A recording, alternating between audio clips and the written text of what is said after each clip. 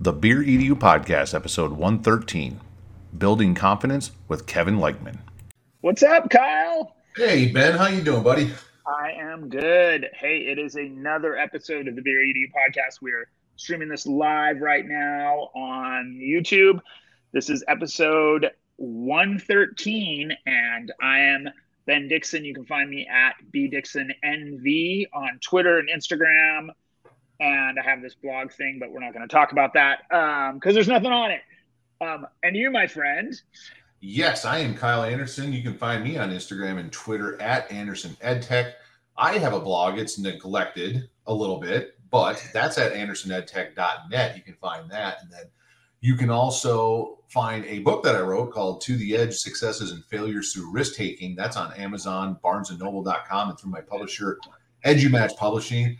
And we haven't talked in a while. I feel like it's been quite a bit, but we got plenty of time to talk with our awesome guest we got here. So let's just cut to the chase and get into the beer. Ben, what do you got, buddy? Yes. Okay. So it was weird because when I was doing my beers for today, I thought I haven't done this beer, but I was going to do a beer from this brewery, Bakova. It's a brewery in Virginia. I went to Virginia for a wedding with a friend of mine. It was like in this little resort town. There is nothing there but a brewery, and it was amazing. So, but I think I don't think I've done that beer. But then I just got back from a trip with my wife to Napa, and shockingly, I went to breweries instead of wine tasting. And they have a Stone brewery there, and I had their Stone Brewing Let's Be Homies, and it's BEE, and it's an IPA, and it is a conjunction with Deschutes Brewing. So what they did is they did half Oregon honey blossoms and half California honey. And I'm not sure, I'd have to go back and research which hops they're using, but it's a really good IPA. It was on draft. If I go to a new brewery, I usually say, what's good? And just bring me what you got. And so the guy brought me that one, and it was solid. So 7.5% ABV, 45 IBU, a nice little bit of honey, not overpowering, but it was good. And anytime. I love Deschutes and I love Stone, so it was a perfect combination. I would say that's two breweries right there where you walk into a store, a gas station, whatever, and you're looking for something and you don't know what to get. You can't go wrong with getting something from either one of those breweries. So the fact that they came together and did a collaboration, that's awesome. So, and I know Stone does a lot of those like enjoy buy or enjoy after kind of deals. Yes. And then Deschutes has a lot of like really good IPAs and a lot of really good like darker beers. So I can see something in the future, those two coming together, Voltron style. Oh, that sounds amazing. Yeah, I would love to see this one.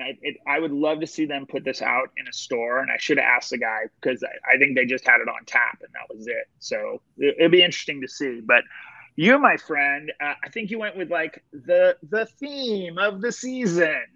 I did. So since our last recording, I turned 40, which I know compared to you, Ben, that's a little bit younger. We won't get into that. I'm not trying to rub salt in the wound, but you look great for your age. There you go. So, and I've got more gray than you, so there's that too. So, that's because I shaved this thing off. But anyway, so my wife planned, I knew about it. It wasn't a surprise party, but she planned this party where I kind of gave her a list of people to invite, but I had no idea what else was happening. So it turns out all these people showed up at my house. She catered in my favorite taco shop. Nice. And they brought all the accoutrement for tacos, pastor and carne asada and chicken and everything. And she told people that are coming, no gifts, but if you want to bring Kyle beer, try to be creative and get him something he's never had. So people showed up and they basically filled my beer fridge with all sorts of stuff I'd never had, which was pretty exciting. This one is one of the beers. I don't think I'd had it before. Maybe I have because it's from Four Peaks Brewing out of Tempe, Arizona. Okay. I've had several Four Peaks beers. They're another one that when you see them in the gas station, whatever, pretty good chance that you're going to get a pretty good beer. I really like their Kilt Lifter Scotch Ale, and then they got a couple IPAs that are real good too. But this is actually, you said for the season, This is their pumpkin porter. So Okay. this is my first pumpkin beer of the season. It is the first week of October. So I'm not one of those, like, I'm not sucking back pumpkin beers in early August when they start coming out, which is ridiculous. You're not lined up at Starbucks for your pumpkin spice latte. I don't do pumpkin spice lattes, but I did have a pumpkin cold brew with the sweet foam or whatever a while back. That was pretty good. But no, I mean, I'm talking trash and I'll drink it though. So yeah. I don't know why I'm saying anything. I'll totally drink that. So, but no, this is it's a 5.1%. It's 9 IBU, so a nice light one. Straight up pumpkin porter. It's a little bit sweet. It's a little bit got that spice to it a little bit, but nothing overpowering because there's definitely those out there that it is a love it or hate it relationship with pumpkin beers. I tend to go more towards the love it as long as they're not overpowering, because you can get some of these ones where it literally tastes like you took a spoon into a can of pumpkin pie spice and then like mixed it into milk, like chocolate quick or something, and drank it. And that's awful. Mm-hmm. But no, this one, it's very subtle. This one's pretty good. So the art on it is not like super insane, but it's got, some jack-o'-lanterns on it. Cool. Pretty fun. So no, Halloween is one of my favorite holidays. So definitely looking forward to the season. And this year things opened up a little bit more. So I think my kids are really excited this year. Cool. I will say, proud dad moment. My daughter, I asked her what she wanted to be for Halloween. She wants to be a punk rock princess. So basically she wants to wear Vans and like, a skirt with like ripped up like arm sleeves on her shirt and everything, and like a little tiara. I'm like, I'm doing something right as a father here. This is awesome. There you go. Dad win. That's a dad win. Good job. Indeed. So we do have a guest with us. And, we've been trying to record this one now for about a month, and we've had some various snafus along the way, but we did celebrate when the cameras flickered to life today, and we're finally able to get Kevin Leichtman here on the podcast with us. Kevin, how are we doing, dude? Hey, Kevin. I'm so good. I am so grateful that we're able to finally connect. I know we all tried so hard, and we made it. So very excited for it. All right. So Kevin, now this is the Beer EDU podcast. So we talked about this before we hit record. You've got beer, and you've got a really cool one. So tell us a little bit about what you got. Yeah. So, I recently moved to Ohio, and obviously one of the first things we have to do when we move is, check out the local breweries, check out some of the beers that are around here. And we found this beer, and it's from Fatheads Brewery. It's called Goggle Fogger, which is an awesome name. And we saw this, we were just at a bar, and, we got a flight, we got some different types of beers, and I saw a grapefruit wheat beer. And I love wheat beers, and I hate grapefruit. And I started thinking about it. I'm like, back when I was in my wrestling days a long, long, long time ago, grapefruit was like the weight cutting fruit. So, I have such a negative stigma attached to that fruit in particular. I'm like, oh, does this mean I'm on a diet now? But, I kind of shrugged my shoulders like, hey, let's try it, see what happens. My wife and I both took a sip, and we're like, yeah, this is the winner. Not bitter like a grapefruit taste that you would expect. Like, you still kind of tell that a grapefruit is there, but it's really just a smooth wheat beer with that nice light little flavor to add to it. So, it ended up being a nice drink. And then after we bought the case of it, we saw that their proceeds go to something called the Pink Boots Society. I'm cheating over here. It's the Pink Boots Society. And I guess what it does is it goes towards like scholarships and education towards women who want to go into the brewery business, whether they want to just brew a local beer, if they want to own their own brewery. And it gives them funding for those courses, internships, all sorts of cool things. So that was exciting. I'm like, hey, good cause too. We should, drink double. All right. Well, you got a case. So, I mean, you're drinking. There you go. Yeah, we did good, right? That's some dedication. That must be a good one because, Ben and I have talked about this before where a beer has got to be really good for us to drink 2 in a row because we just love trying different beers. That's true. So the fact that you brought home a case really makes a statement about how good that is. So, one of the things, like, I don't know about you guys, but after work, I'll go home, I'll have one beer, and I'll be satisfied, beer with dinner, just something like that. But I do that a lot. So when I find one that can be like a go-to, then I can Right. mix some other stuff in at random. But at Right. least I got my go-to.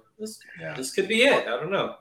And then, like you said, it's going to a good cause. I think anytime you can, I think anytime brewing companies like do different things, and we've talked about different breweries supporting different causes, I think that's super cool. And also definitely getting more women involved in the brewing industry.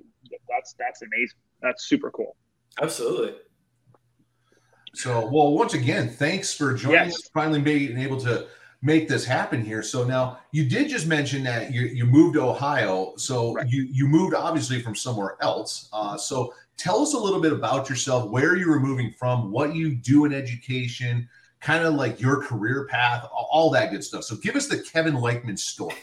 All right, here's the context. So started off in sunny South Florida. So I actually grew up in Ohio. I grew up here.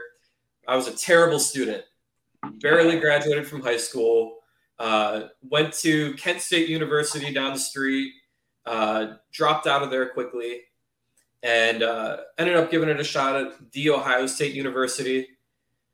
Failed out of there. I thought at that point I was done with education. I didn't think I was going to make it. No college degree wasn't in it for me. I was just going to be a worker bee. Okay, got to accept it. And I did some different things with my mindset, started diving into mindset training a little bit, started really getting to the crux of why am I acting like such a bad student when I know that's not who I am or who I'm capable of. And I started really challenging myself. And I begged and I pleaded, got into a tiny, tiny school out in Dayton, Ohio called Wright State University. They let me in on academic probation. They're like, hey, if you get a D or lower, you're out, but you've got another chance. And, I went from like a 1.7 GPA, transferred in to my last semester. I hit that 3.5, got on the dean's list for the first time, graduated with my degree in English. And after that, my sister happened to be living in Florida and she had a roommate move out. She needed some help. She's like, it'd be really convenient.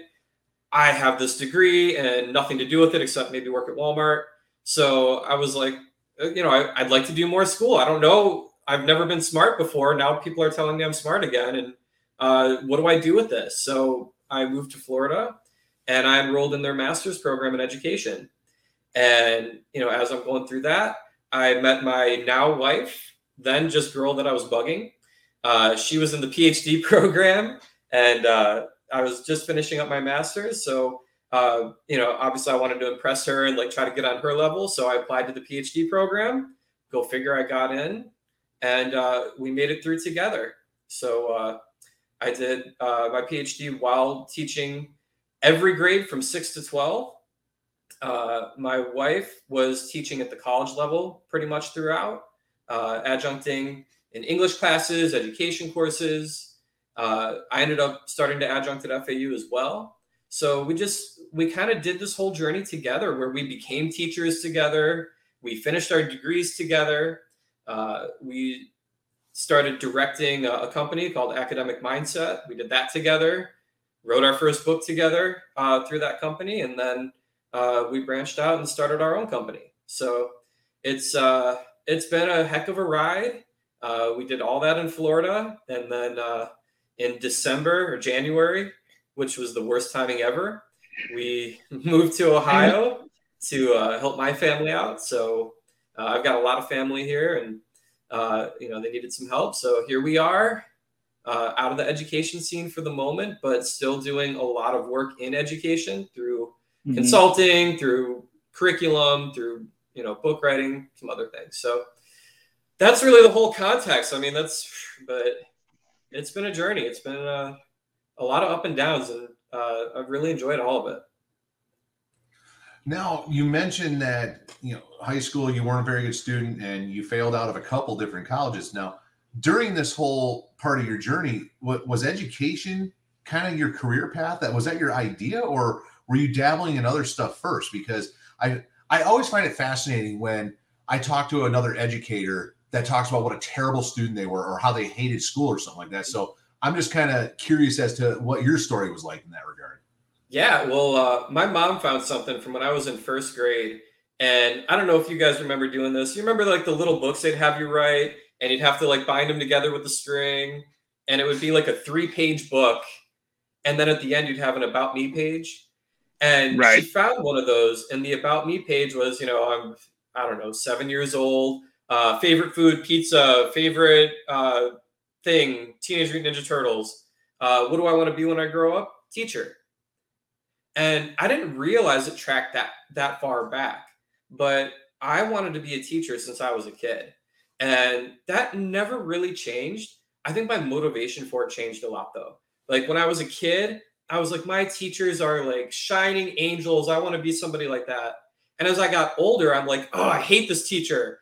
I want to be a teacher so I never have to deal with someone like that again, And so I kind of had both sides of it, where I had some really great teachers throughout that inspired me and motivated me. And I had some teachers that showed some really negative practices. And, they looked at all my deficits and none of my assets. And I knew that I didn't like that. I'm like, well, what are you going to do about that? Well, I could be a teacher and be one of the good guys. So I think I've always been on that path, and I just never knew how it would come to fruition. The only time I really doubted it was when I doubted that I could get through college. And then, once I overcame that hurdle, I was like, all right, now I have to be all in. Well, and I think you bring up a good point that I think that even when we have people who are, I guess, negative role models, they still can lead you in a way like, I don't want to be that person, so I'm going to do this thing to change that, which is definitely the case, similar to my journey in education. Because, yeah, I was going to be a teacher, but I'm like, I want to do something different. So I think that's great. But so then you talked a little bit about this, when you get to college and you're struggling in college, like was there a moment where you're like, oh, that's it? Or, how did you, because so many people at that point would just be like, all right, this isn't for me. I'm going to go frame houses or do this. Like, was there something that happened?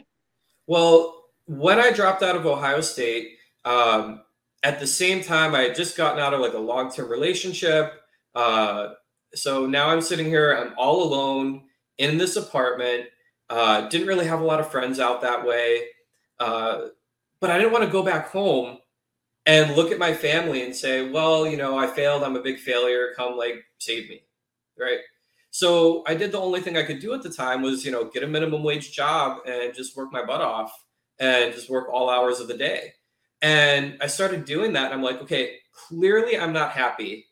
And if I'm 20 and not happy, am I going to do this until I'm 80 and not happy? And, I had that moment where it's like, okay, I have to change something about this entire situation, or I can very clearly see my path. It's right in front of me, right? Because nothing's magically going to change. I'm not going to count on winning a lottery scratcher or something. So it's, I had to face that, and it took me a while. I took a year in between Ohio State and Wright State. And in that year, I put a lot of challenges in my path. So I was working full time. I was working usually 2 jobs minimum, but I was also journaling and starting to get to the heart of, why am I this way? Or why do I feel these things about myself? And I started really getting to the heart of, I'm sitting in a class and kids are taking 10 pages of notes and I've got 1 page of doodles. So I automatically think I'm stupid and they're smart. And, once you start challenging that, was I actually getting anything out of that class? And I started realizing, I was learning the content. And when I believed in myself, I was doing just fine. But when I didn't believe in myself, I wouldn't show up. Or I wouldn't do the assignment. This essay is not good enough. And that's what a lot of people don't see. They don't see me at Ohio State going to my English class, coming home, looking at the assignment, writing it 18 different times, throwing it out every time. I'm not good enough for this. I'm not good enough for this. And then not turning in my work. So you see an F and you think, oh, maybe just a lazy student didn't turn in their work. It's yes. I had those moments, but a lot of it was, I really tried and I let myself judge myself so harshly that I'm like, no, this is not going to be college material. So I'm not college material. So once I got past that, and I started realizing, you know what? First try every time. I'm turning everything in. I am going to have 100% attendance. I'm going to have 100% completion. And I will let the teacher tell me if I'm stupid. And once I started challenging myself in that way, turns out I had a lot more potential than I thought, because even my worst papers were now getting really good edits and feedback. And now I was starting to figure out where I was struggling. Whereas before I would close it all in. So I didn't know, I didn't understand what was the problem. So I think that was really the turning point when I stopped and said, okay, what's the heart of this? Why am I not turning in stuff? Why am I skipping class on the days that I know are going to be really hard? And once I got to that, I was like, all right, let's see what happens if I don't do that. Otherwise, I know the life that's in front of me and I don't like it. It's good motivation, I guess. Well, and that's such a observation at such a young age. I mean, to be 20 years old and say to yourself, I'm miserable now. If I do this for the next 60 years, I'm just going to be miserable for my whole life. And I think about, and maybe social media plays this up more because we're just so much more connected now. But I look at people I went to high school with that, and nothing against staying in my hometown, but like people that stayed in my hometown never left, and they were miserable then in their minimum wage job. And now here we are in our 40s and they're still complaining about there's nothing to do there. There's no good jobs. And they've worked 10 different jobs in the last 20 years. And it's one of those things where, like, as 40-year-olds, they're not realizing that, so knowing how many people that are out there that at that age or even older that didn't come to the realization that the maturity behind that thought at the age of 20 and now fast forward to where you are now is just astounding to me. And it's funny, if you talked to me then, I would have said I was the most immature kid out there.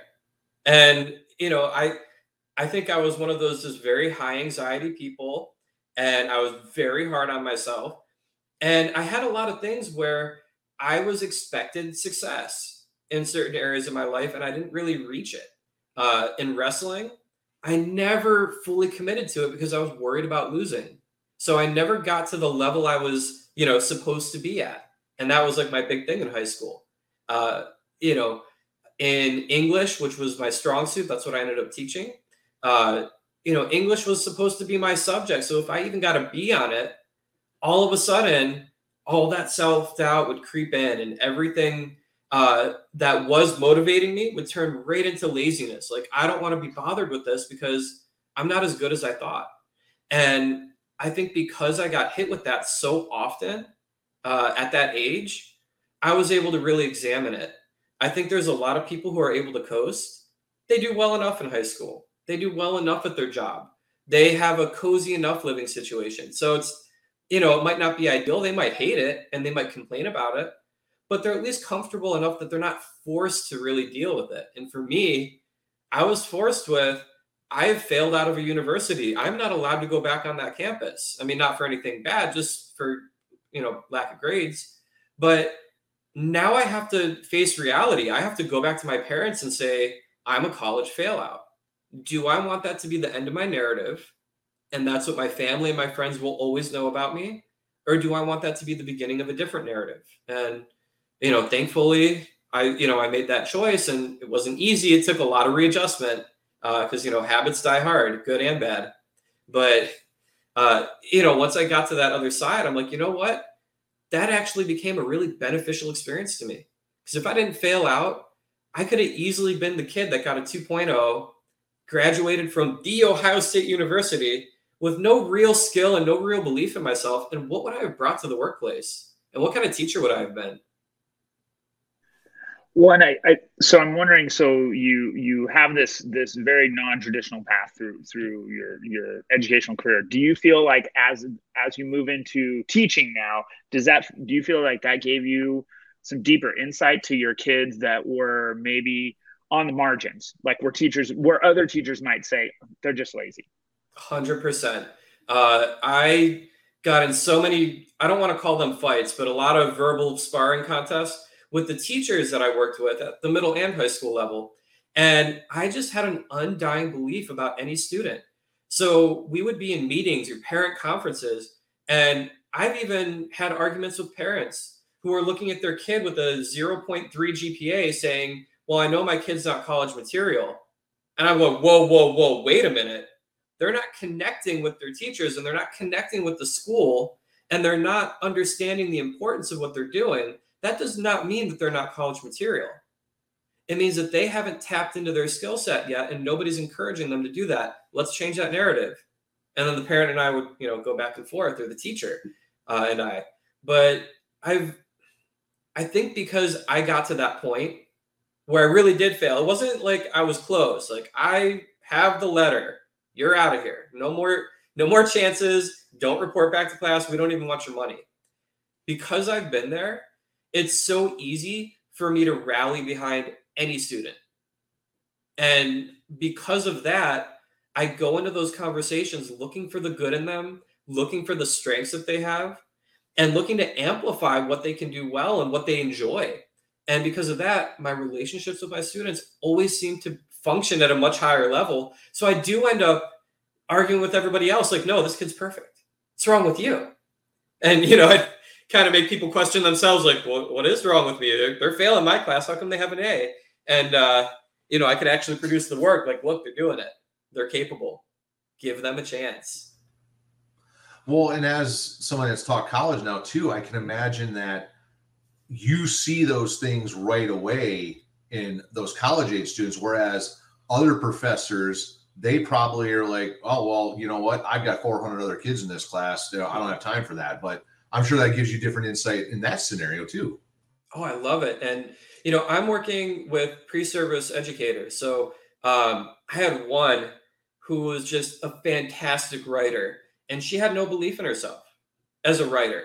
And, she wanted to be an English teacher, and she's going through the same struggles that I went through, obviously with a much different context, different backstory, but that same present moment issue of my work isn't good enough.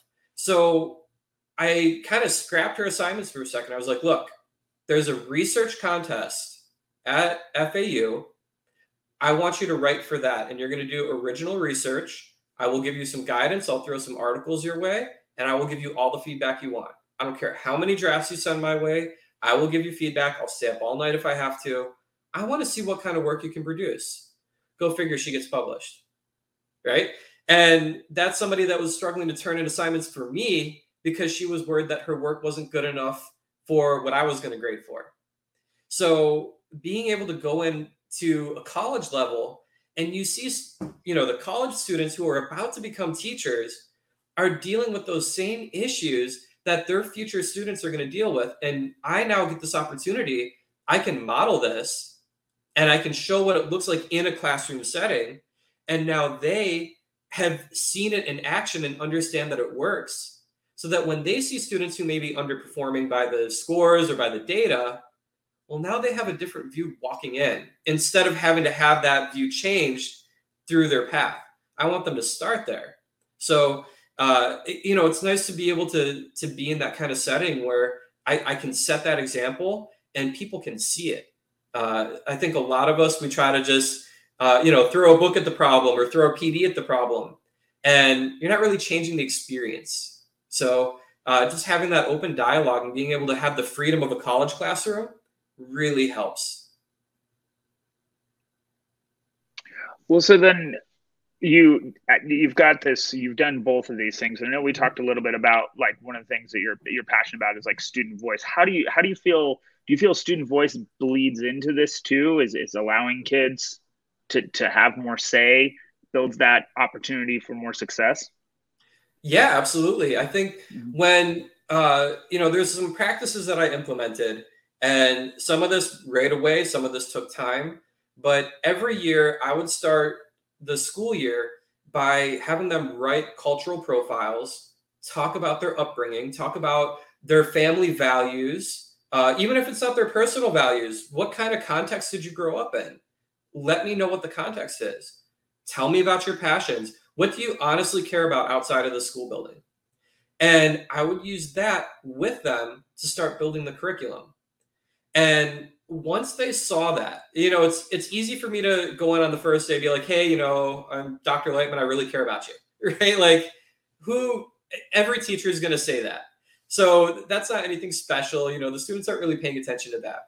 But when they see the first action, which is I take what they've written and what they've explained to me right from the beginning, and that actually becomes the curriculum. So, some of the people here, you're really into, the sneakerhead culture. All right, let's get some reading articles on that. And we're going to dissect some vocabulary. We're going to do something with similes and metaphors using this. And they'll say, was that your plan? And I'm like, we're building the plan. What you tell me and the feedback you give me is what builds this class and makes it something special, not what I brought in before I met you. That doesn't make anything special except make me feel good that I know English. Yay, all right. So I think that would be the expectation to start with. So when they see it in action, they realize it's not that they didn't have a voice, right? They've had a voice all along, and they're getting a place that's safe where adults and peers are respecting that voice. And I think that is, like step one of empowering students. And I think it's a step that a lot of people miss. I know a lot of teachers that will be like, I want to give you voice, or I want to do something that I think you'll like because I think it's your voice, right? And it's really easy to get caught up in that trap. Like, it feels good. And, a couple students will give you an attaboy and a pat on the back, like, hey, thanks for thinking of us. But when they actually play a part and they can see visibly this part has an impact, it's a game changer, because now it's like, oh, I have expectations with my voice. My voice has power. And now not only do I believe that, I'm ready to use it, whether an adult is accepting of that or not, because I understand what I need now and I can communicate that better. And it's not to fight their other teachers or argue with them. It's more about, I can now express my needs. And if your curriculum isn't serving my needs, I have words and power and language that can support me being able to describe that in detail. Well, so when you started doing this, what was the feedback like? And I'm going to play devil's advocate as an English major before. Like, I want kids to read these 5 books because they're the greatest books ever. And I mean, did you get pushback from other educators when you started doing this? It's funny, yes and no at the same time. So the context of me starting, I graduated from my student teaching halfway through the school year. So I was looking for a job in, January. And obviously that means somebody had to depart. Well, I happened to take over a middle school class, 7th and 8th graders, like 6 different sections. And they were the bottom 25% of the school. They had one teacher leave, flicking them off, cussing them out. They had 2 other teachers come in and go right back out. So they had been very jaded in that year in particular by teachers who really told them they'd never amount to anything. And I mean, in much worse language than that. So when I got hired, my principal looked at me and he said, look, I need a warm body in that classroom that's going to stay there. These kids only need consistency. He's like, if you get around to curriculum, great. But I don't even care if you do. I want you physically present in the room. I want you to make sure they're not breaking out into fights. I want you to make sure they're not doing drugs, like anything stereotypical you can think of. He's like, yes, that's what you're looking for. They're the bottom 25%. They're not going to really do anything to our data anyways. It is what it is. And that was the context coming in. So in my head, I'm hearing opportunity. I'm like, wait a minute. Nobody believes in these kids. They've been written off by adults over and over again. And I've been given free reign. I can do whatever I want. I can actually do good teaching practices, and nobody cares what books I show them, or even if I show books at all. They'd be happy if I played movies every day. So I took that opportunity, and again, I just tapped into their interests. What do you like? We spent the first month on rap music. And through rap music, we were analyzing poetry. We were doing figurative language. We started talking about the deeper meaning of the songs, how they arrived at those conclusions, what the main ideas were. We just went through everything you would go through in an English class.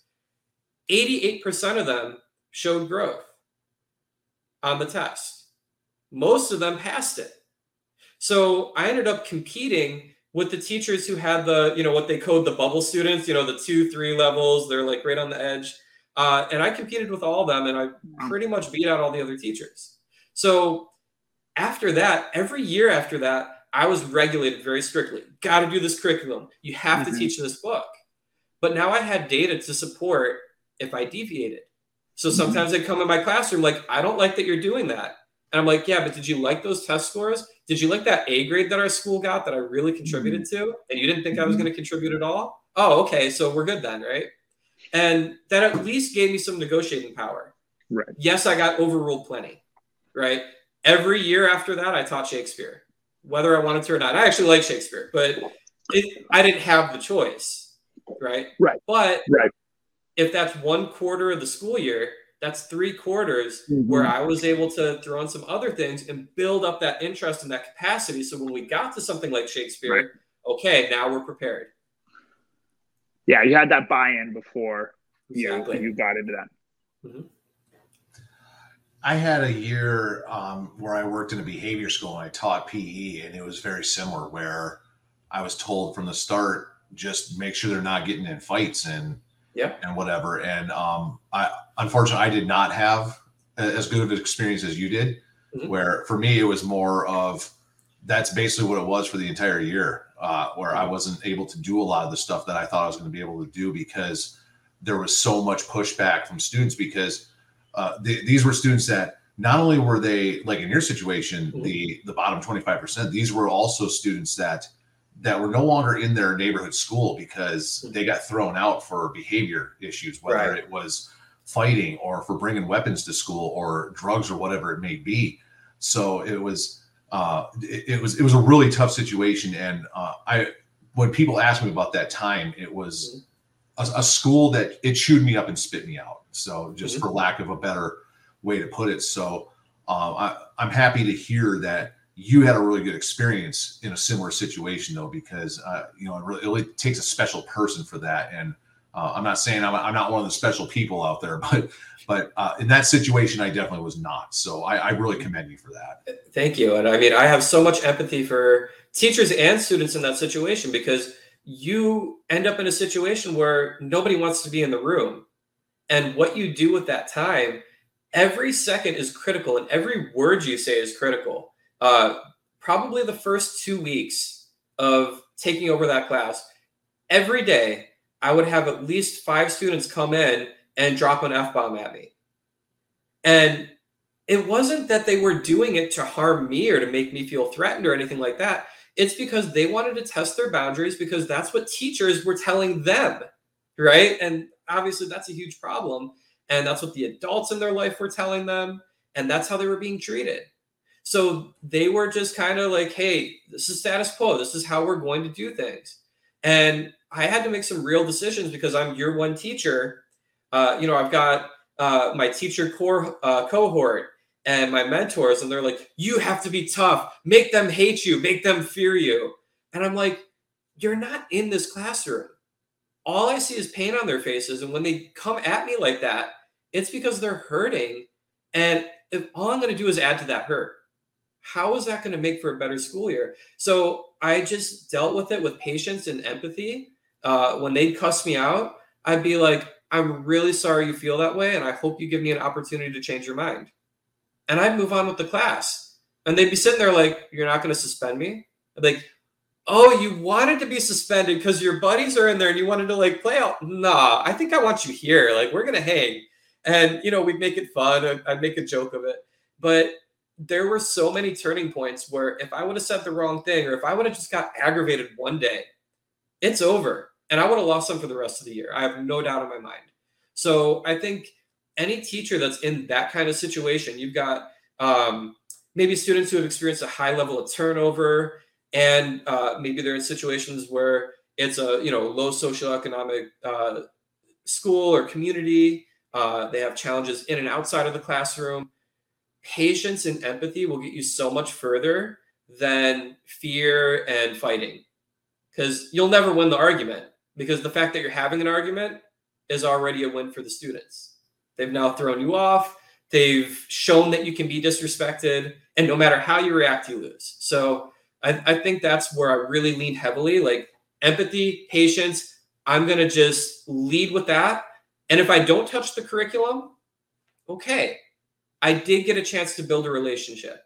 And if they see me committing to that every day, and it's an all-in commitment, it's not just like, teeter-totter, they will eventually give me something. And even if it's me giving 99% and they give 1, I feel like that's a victory. Now, of course, that percentage shifted real fast, but I had to show it consistently. So never an easy situation, but I was really grateful for that in my career start. Because, you give a new teacher that's bright-eyed and still energetic, and you give them that freedom, let's go. Well, so this might be a good segue. I mean, so you've done this, you're kind of putting this into practice, and then tell us a little bit about, I guess, your side hustle as you transitioned into writing a book, and then you have the project you're working on with your wife. Tell us, how did you get to that point, and a little bit about that. So, kind of crazy story, and we were strapped for cash as educators. I think anybody can feel that. So I was trying to pick up little side hustles, but I didn't know what I was doing. So I would be like a test grader, or I did content building for some ed tech platforms that didn't make it. And they're paying me like 13 cents per paragraph or something like that. And the paragraphs require research and no. So I was making nothing, but I understood we needed to do something. And my wife and I were both very committed from the beginning to staying in education. I could have very easily gotten a second job as a waiter, like many of my teacher friends do. And no disrespect to that, but we had just had our first kid. We were still in the PhD program. We had so much on our plate. And it's like, do you want to pull away 20 more hours a week where you're not even home just to scrape by? It's not even to like really advance our position, just to be okay. We weren't okay with that. So that was our goal, is how can we do this in the education space? At the same time, I was a wrestling coach, and a club I worked with, they pulled a program called Wrestling Mindset. And my student athletes got to go through it with this club, and I got to go through it with them. And I'm listening to them talk about sports psychology. And they're the #1 mindset training program for wrestling specific. And we started learning more about their company, and we're looking at it. We're like, hey, they just started a basketball mindset. They just started a soccer mindset. Meanwhile, I'm getting ready for my qualifying exams for my PhD, which is the most intimidating test I've ever taken. And the mindset principles they're teaching, I'm switching the words wrestling to learning. And I'm like kind of manipulating it to work for me. And I'm actually applying it. And I'm finding it's really working for me. Took the test, more confident than I've ever been in my life, passed it flying colors, no problems. I started using it in my class. And I started reappropriating their curriculum just a little bit, making some tweaks. And my students started really connecting with it. We're like, hey, we got something here. So we emailed them and we made our pitch. We're like, how about an academic mindset? And, we went through the figures and the numbers, and we had all these great ideas. They're like, yeah, we could use you. Let's do it. And they gave us basically complete control of their academic division.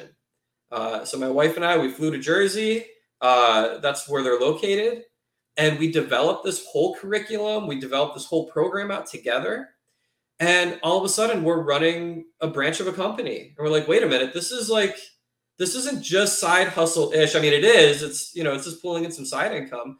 But we're being entrepreneurial here. Like, we're actually building out this branch and making it grow.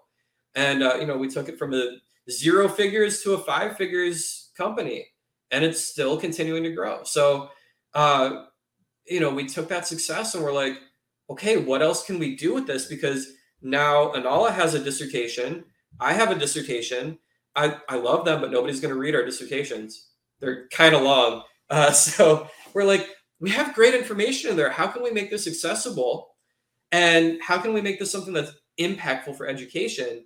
And then, something that can actually help further our own family, right? So we started to, gain a little more confidence in our entrepreneurial side.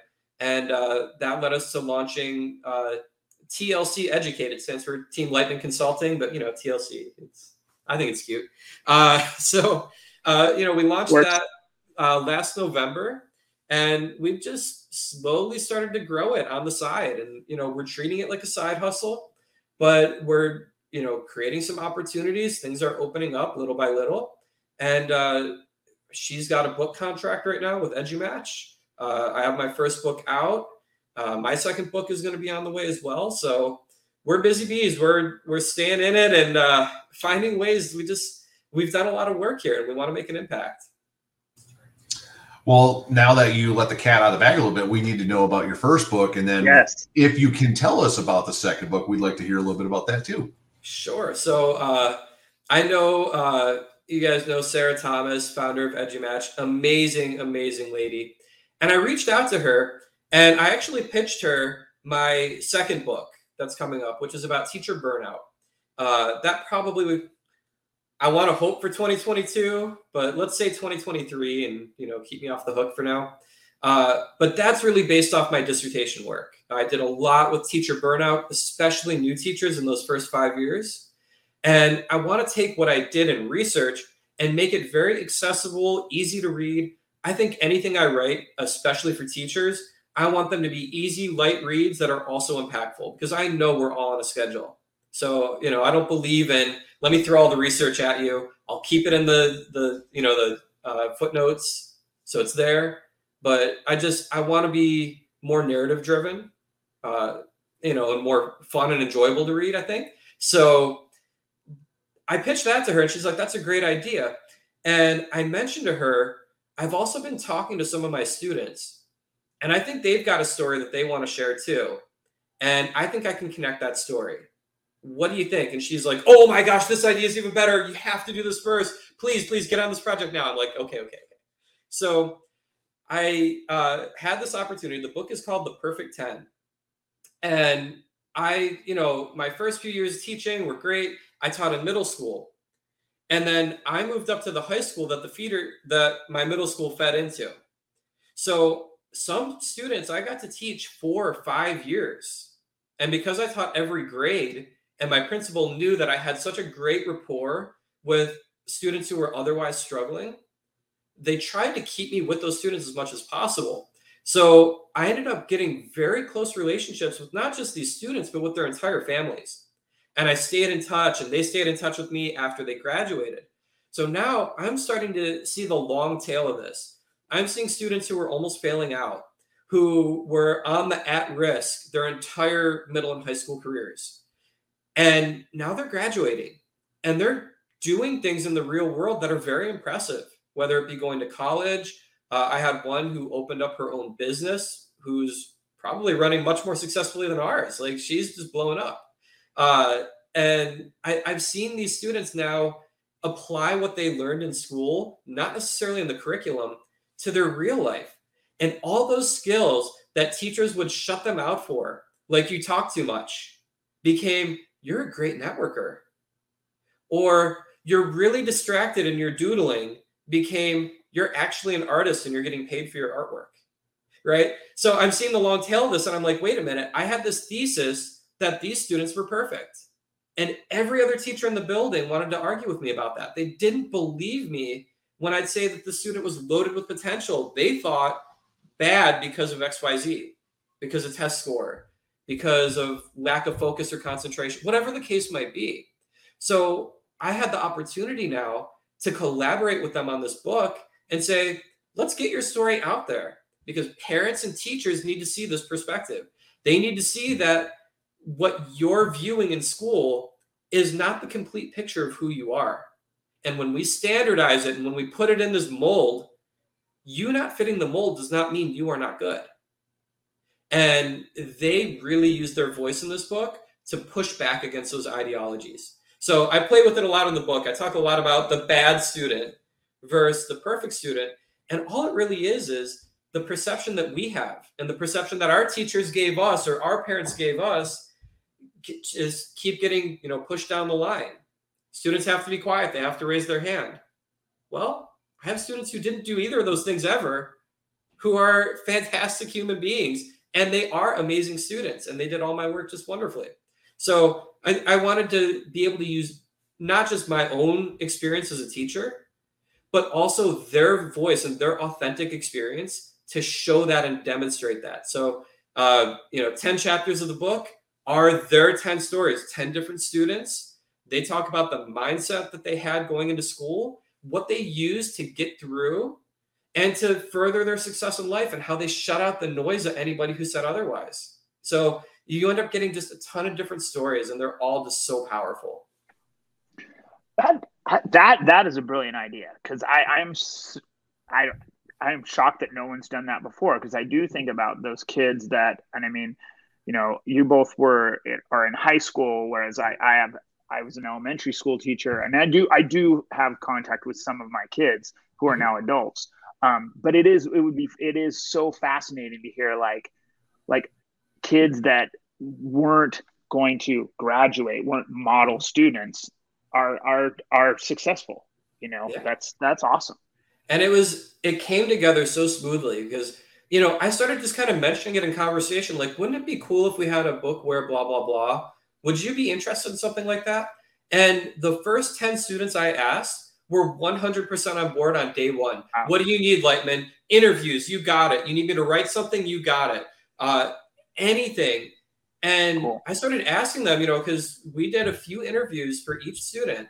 And I started kind of prying and digging. I'm like, why were you so into this idea? I thought I was going to have to drag people into this and hope and pray and just find a way to get students involved. You guys jumped in, and down the line, all of them said, nobody gave us a chance to say this before. Go figure. Students want to have their voice heard. It seems so common sense, and yet it doesn't play out. And I think part of it too is my positioning was just so unique, because I did get to follow these students so long. And our relationships did get so close, because now not only am I their teacher, for a lot of them, I was their coach. Or for some of them, I ran a fitness club. So some of them were fitness club members. And they'd see me in school. They'd see me out of school. One of them even babysat my kids. So we had these relationships that then stretched beyond high school when they graduated. And they felt incredibly comfortable that I wasn't going to just use their stories and mock it up and do whatever I wanted with it. And even every chapter I submitted, they had the final edit, not me. And when Book Profits came out, they get their half too. So they are invested in this project completely. And they're seeing hey, your voice is actually valued. People care about this. And teachers, not only do they want to hear this, they need to hear it, because they don't have a lot of that student perspective. And when you're a busy classroom teacher, man, it's hard to get that. A lot of these stories I didn't even get for those first 2-3 years. It was on year 4 that they finally got to open up. And I finally had enough time where okay, forget the curriculum for a second. Let's dive into this. So, it just, the opportunity just happened to come together, and it all worked out so well.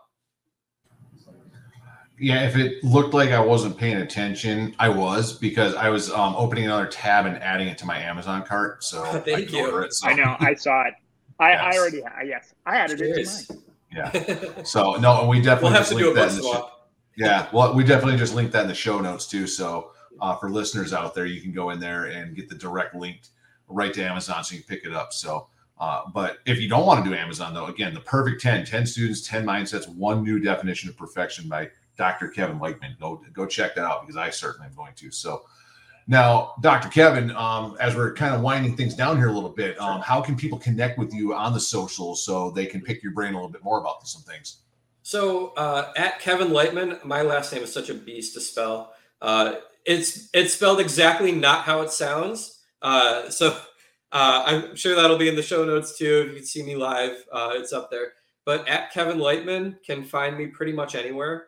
Facebook, LinkedIn, Instagram, Twitter. I try to stay pretty active on Twitter.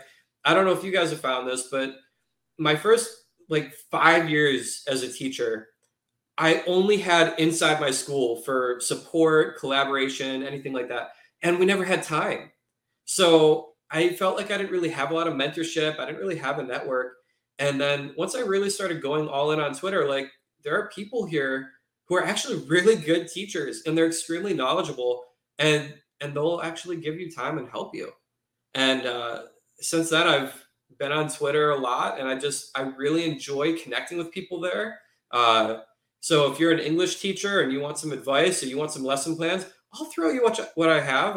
I'm a pretty darn good sharer, I think. And I'm always happy to collaborate. I love asking and being asked challenging questions. I think that's how we push education forward. So please, if you're out there, don't be shy. Get in touch with me. Let's chop it up. Yeah, and definitely, like, I know in your bio, it has a link to your website for TLC. There's a ton of stuff on there, and stuff that you and your wife are doing. So I'm super excited to see that, and we'll have that also in the show notes. Thank you. Yeah, we try to, give as much content as we can. So I've got a blog going there. I've got a podcast as well that I'm just kind of kicking off and slowly starting. So, I have a lot to learn. I'm not on your guys' level by any stretch. But it's fun. I love connecting with people. I think teaching it's a profession of networking, really. Mm-hmm. And the more that we do this together and the more we grow together, the better the whole system gets. So I try to make myself as accessible as possible, and I look forward to any feedback. Awesome. So listeners, keep this conversation going. Share some of your thoughts on today's topics by emailing us at info@beeredupodcast.com. You can tweet us at BeerEduPod. Use hashtag BeerEduPod. You can hit us up on Facebook at BeerEduPodcast. That's all one word because Facebook doesn't like us to make 3 different words on there for some reason. Follow us on Instagram at BeerEduPod. Subscribe to our YouTube channel at bit.ly/BeerEduYouTube. And again, make sure you follow Kevin on Twitter. That is in the show notes. We're not going to be able to spell that one out. So. And then you can always send us a voice message using the Anchor app as well. And then if you'd love to leave us a review somewhere, wherever you listen to your podcast, we would love that as well. And Ben, if they want to be a guest on the show, just like Kevin, what do they got to do? Yeah, so just go to our website, beeredupodcast.com, and then you click on that contact and subscription info link. There's a short form, fill it out. We'll get you in the queue. We would love to have you on the show to kind of talk about what you're passionate about. And then speaking of people that are passionate, we have to thank several people for featuring the Beer Edu podcast. Definitely check out School Rubric. They feature the Beer Edu podcast. The mission of School Rubric is to help schools, educators, and parents and students tell their stories to stakeholders. So those stakeholders can make the best choices about enrollment and staffing. So go to schoolrubric.com. Find out more great information and great content. And then also, we're very lucky to be part of the Code Breaker podcast network. So if you go to their website, you can find so many great podcasts, including Staff Room Podcast, STEM Every Day, Teachers on Fire, My EdTech Life.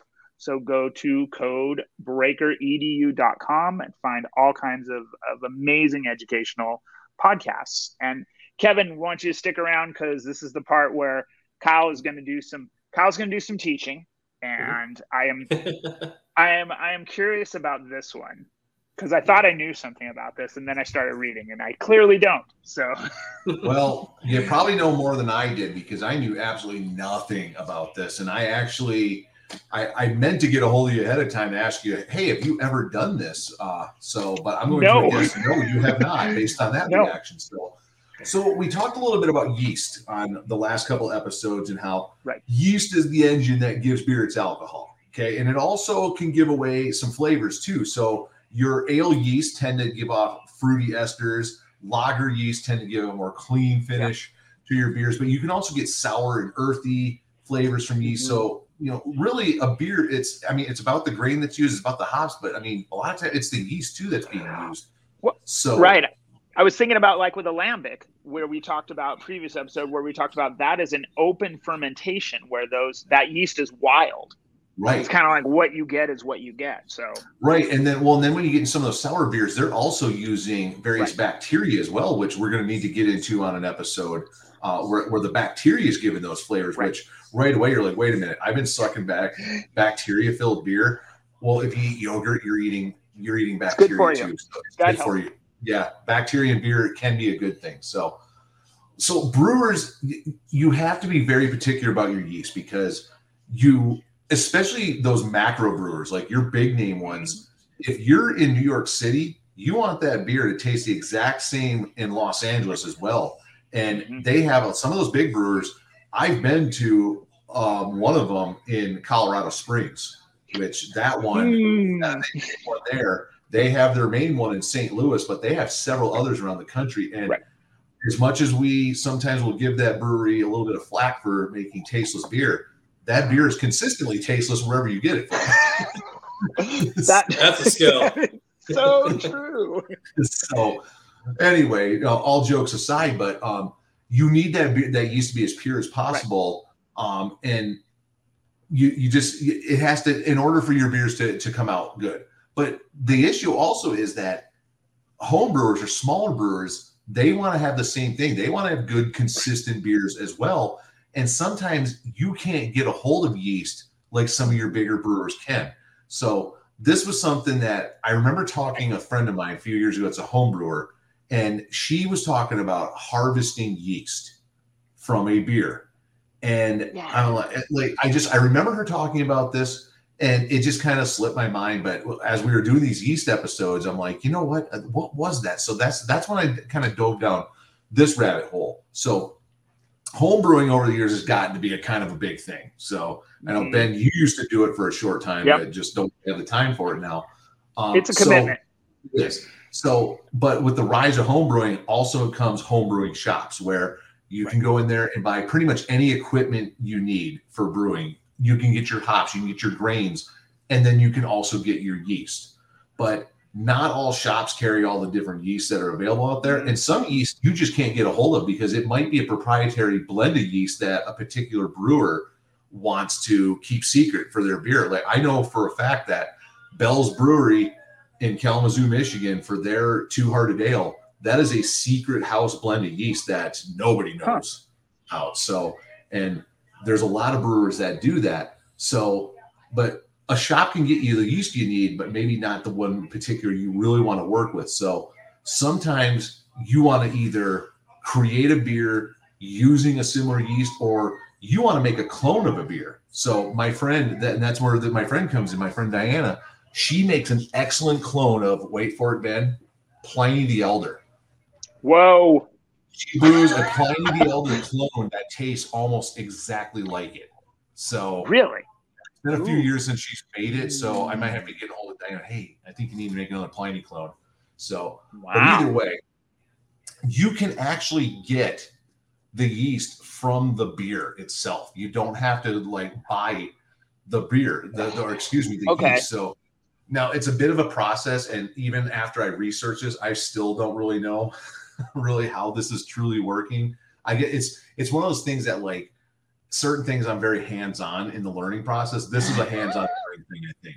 So now the issue becomes is that most of the time, in order to get a good starter set of yeast from a beer, it's got to be one that's bottle conditioned. And we've talked about this before, where bottle conditioning is where brewer brews a beer, normal process. They go to bottle it. Before they cap it, they add a little more yeast to it, so it continues to ferment while it's until it's opened, essentially. So good styles define bottle conditioned beer. Kevin, your Hefeweizen here, that's a good style. They usually you can harvest and yeast from that. Belgian wits, really any Belgian beer you can get yeast from. Sour ales are real good for that, but there's other styles out there that can be bottle conditioned, like your IPAs and brown ales and whatnot. Check the label, ask the brewer. Again, I know that with Two Hearted Ale, I think they bottle conditioned that a little bit so you can get it from there. She also has made a Two Hearted clone before, which is really good. So, and then one of my favorite beers of all time is one called Tank 7 from Boulevard Brewing out of Kansas City. That's a bottle conditioned farmhouse ale that you'd be able to harvest from as well. So basically what has to happen, you got to pour the beer out real slow, real careful, and then leave just a little bit in the bottom and see if there's basically a yeast crust at the bottom of the bottle, which sounds disgusting. Well, and if you're not a beer connoisseur, like I know people that have poured the beer out and they're like, there's something wrong with this beer. And I'm like, no, that's the good stuff. Yeah. That's the goal. And that's why they say too, like with certain beers like Hefeweizens, you pour 2/3 of it out, swirl it to get that yeast up a little bit, and then you pour the rest on top, and it really brings out some really cool flavors when you do that. So, I saw a waitress do that once. I was like, what on earth are you doing to my beer? Just trust me. Don't worry about it. Okay. Yeah. No, well, especially knows what she's doing. Hefeweizens, that's where that banana flavor really comes out when you do that. So, So what you do, so that you pour it out, you see that little bit of yeast stuck on the bottom. So then I can use this one. So then the next step is you got to brew a small batch of beer. So just a tiny little bit as a starter. You brew it, but instead of pitching the yeast like you normally would, you go buy the yeast and put it in there. This is where it may take a couple bottles of beer to do this, but you get that little bit of yeast crust, you swirl it off the bottom, you're going to pour that into your starter. And then it's going to that little tiny bit of yeast is then going to start working. And then over the course of a few days, you'll start to see the yeast building up on the bottom of your starter. Then you can harvest that and then pitch it into an actual like full on recipe of beer. So now you might not get enough at first. You may have to add more to the starter or sugars to get it to grow a little bit more. But yeah, you can pull the yeast from a beer.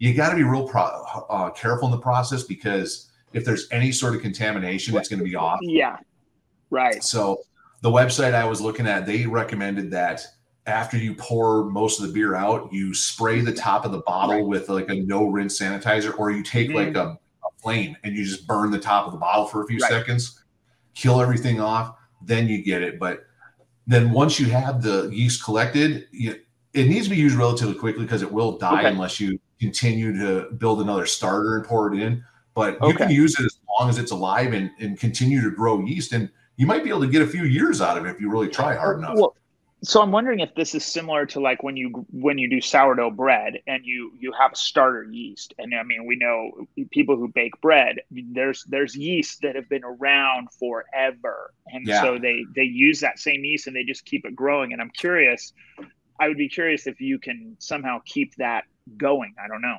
I'm sure it's very similar.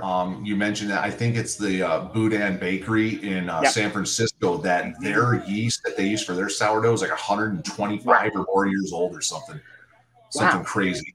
So I'm sure it's very similar though. Wow, this is like next level brewing. This is like. No, this is something that, like I said, I researched this. I'm still not 100% sure what I'm reading right now, but if you're a home brewer and you're listening to this right now, if you've ever done this, talk to us. We want to hear what your success stories were. I'm super curious about this because I think that is the idea of building a clone. You're basically making a clone beer of another beer. And it's interesting you bring that up because we all know and both of our loves of Sierra Nevada. And when I'm on the East Coast, I remember because now they have a brewery in North Carolina. And I was always curious. I'm like, is it going to taste the same? Exactly the same.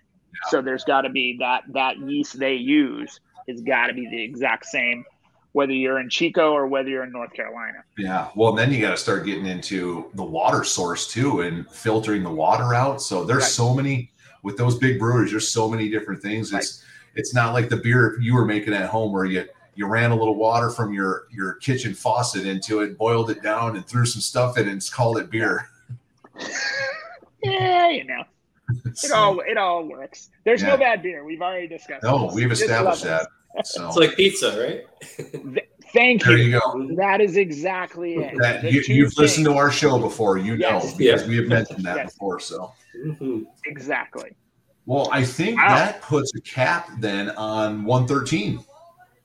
Awesome. Well, hey, awesome, Kevin. Thank you so much for being on the show, talking about your incredible journey. It was great to have you. Ben, thank you. Kyle, too. Cheers, guys. Really appreciate you having me on. I'm so grateful for you guys. Yeah, and I'm glad we were able to make this happen after the issues we had there for a few weeks. But nope, we're looking forward to. Well, if you're still listening, well, you already heard it. I was going to say looking forward to everyone listening to this, but you've already heard it now at this point. Yeah. So right on. All right. Well, and listeners, we thank you as always, and until next time, may the malts and the hops be with you. Right on.